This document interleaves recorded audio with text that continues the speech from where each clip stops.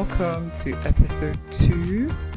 Today we'll be talking about 5 ways we can set up our family businesses to thrive in a post-COVID world.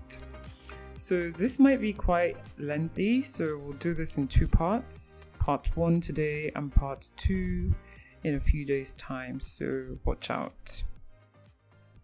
COVID-19 crisis has certainly taken the world by storm and a huge surprise, and it's been completely unprecedented, threatening the health of people all over the world. But unfortunately, it's also affecting our businesses as we have mandatory shutdowns in so many cities all over the world that has slowed down economic activities drastically, right? And many of us are working from home, maybe for the first time, or if it's not for the first time, with a different dynamic with spouses and children at home. So it's a massive transition for many of us, both in our businesses, in our home lives, and the rest. But I believe it's a season of rest.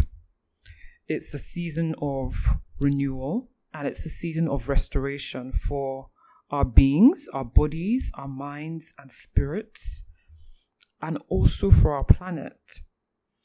But because it's a season of rest, does not mean we take no action.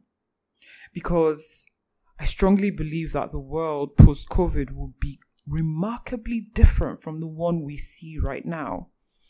And it's easy in the midst of this massive transition we are all facing to feel like things are not within our control and we should just wait and see.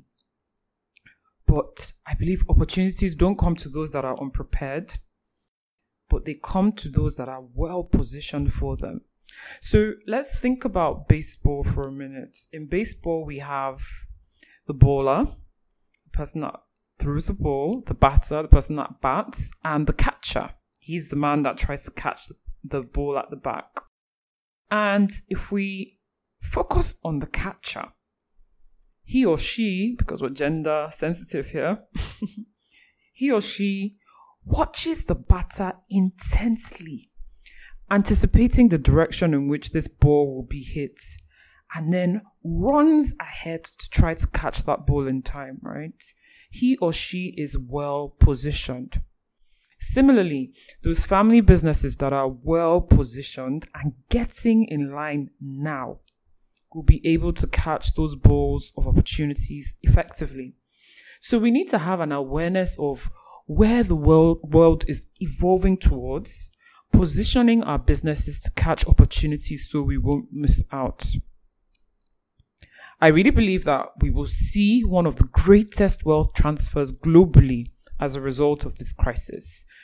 Looking back in history, the greatest wealth transfers historically happen in times of war and crisis, so we need to be woke. But that's not to say it will be an easy journey. We may face a choppy journey in the months ahead as we make adjustments, but we are a resilient people and we must push through temporary pain, looking ahead at brighter days to come.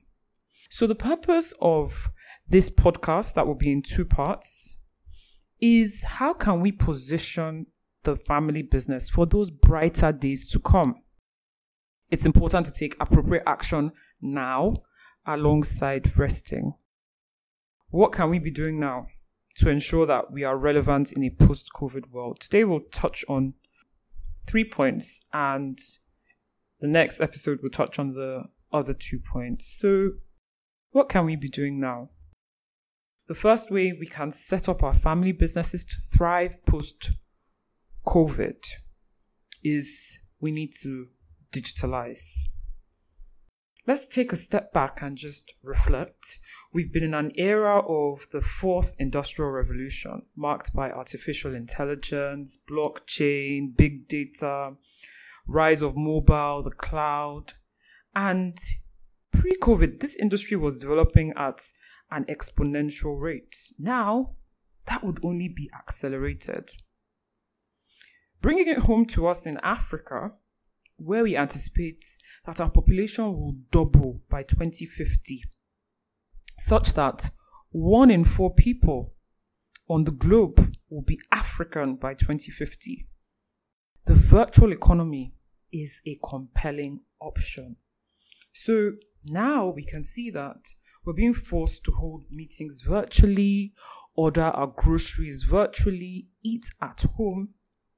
It is likely that these trends will persist past this temporary period of COVID. So we must digitalize. That's number one.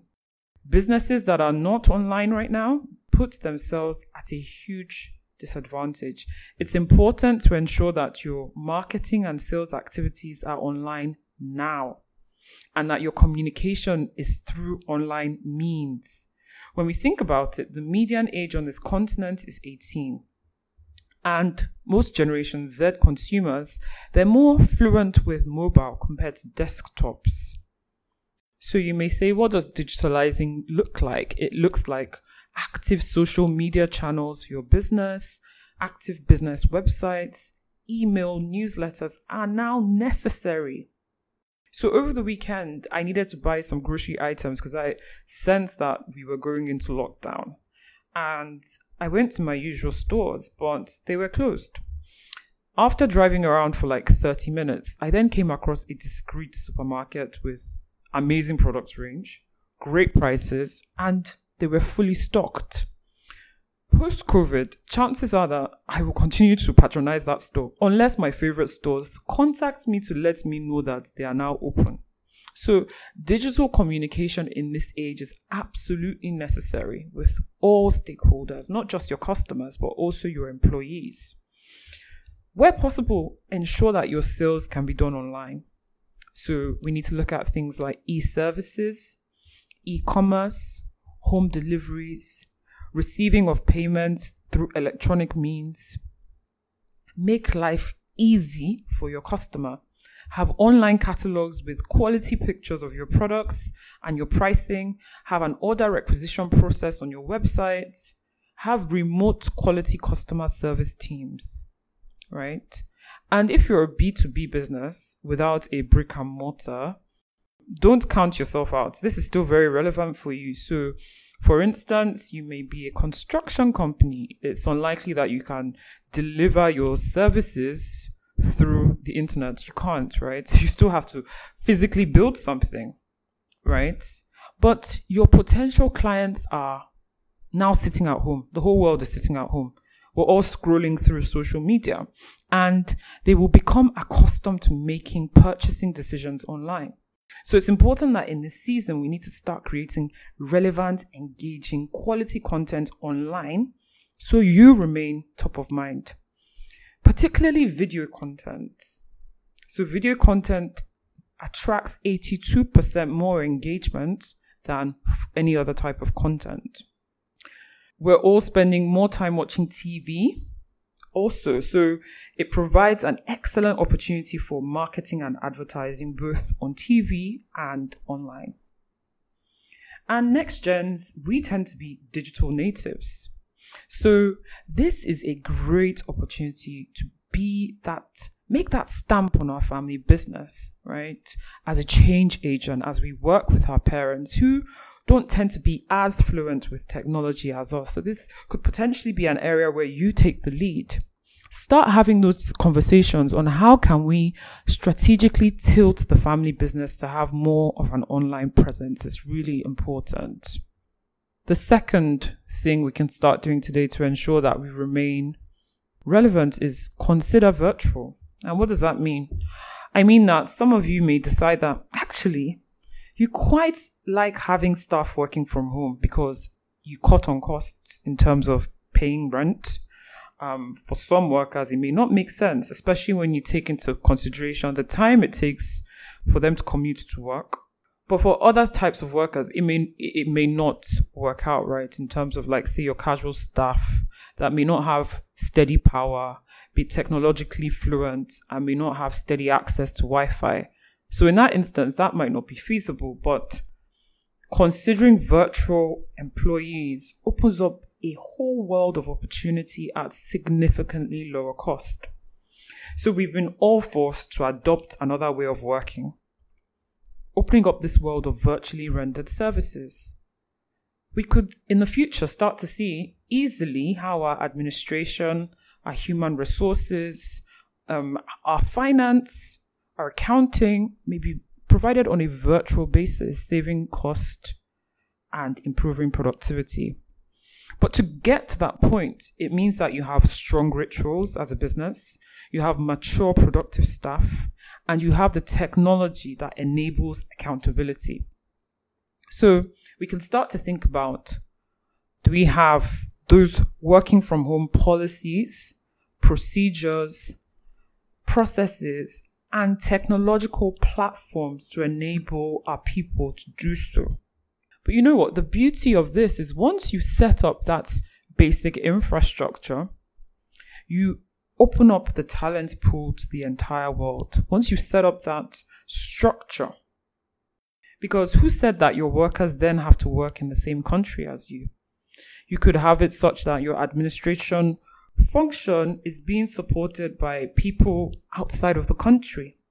There are platforms such as Talentium, based out of Mauritius, that runs a digital platform matching virtual talent to employers. So it's something to think about for the future. The third and last point for today is we need to innovate.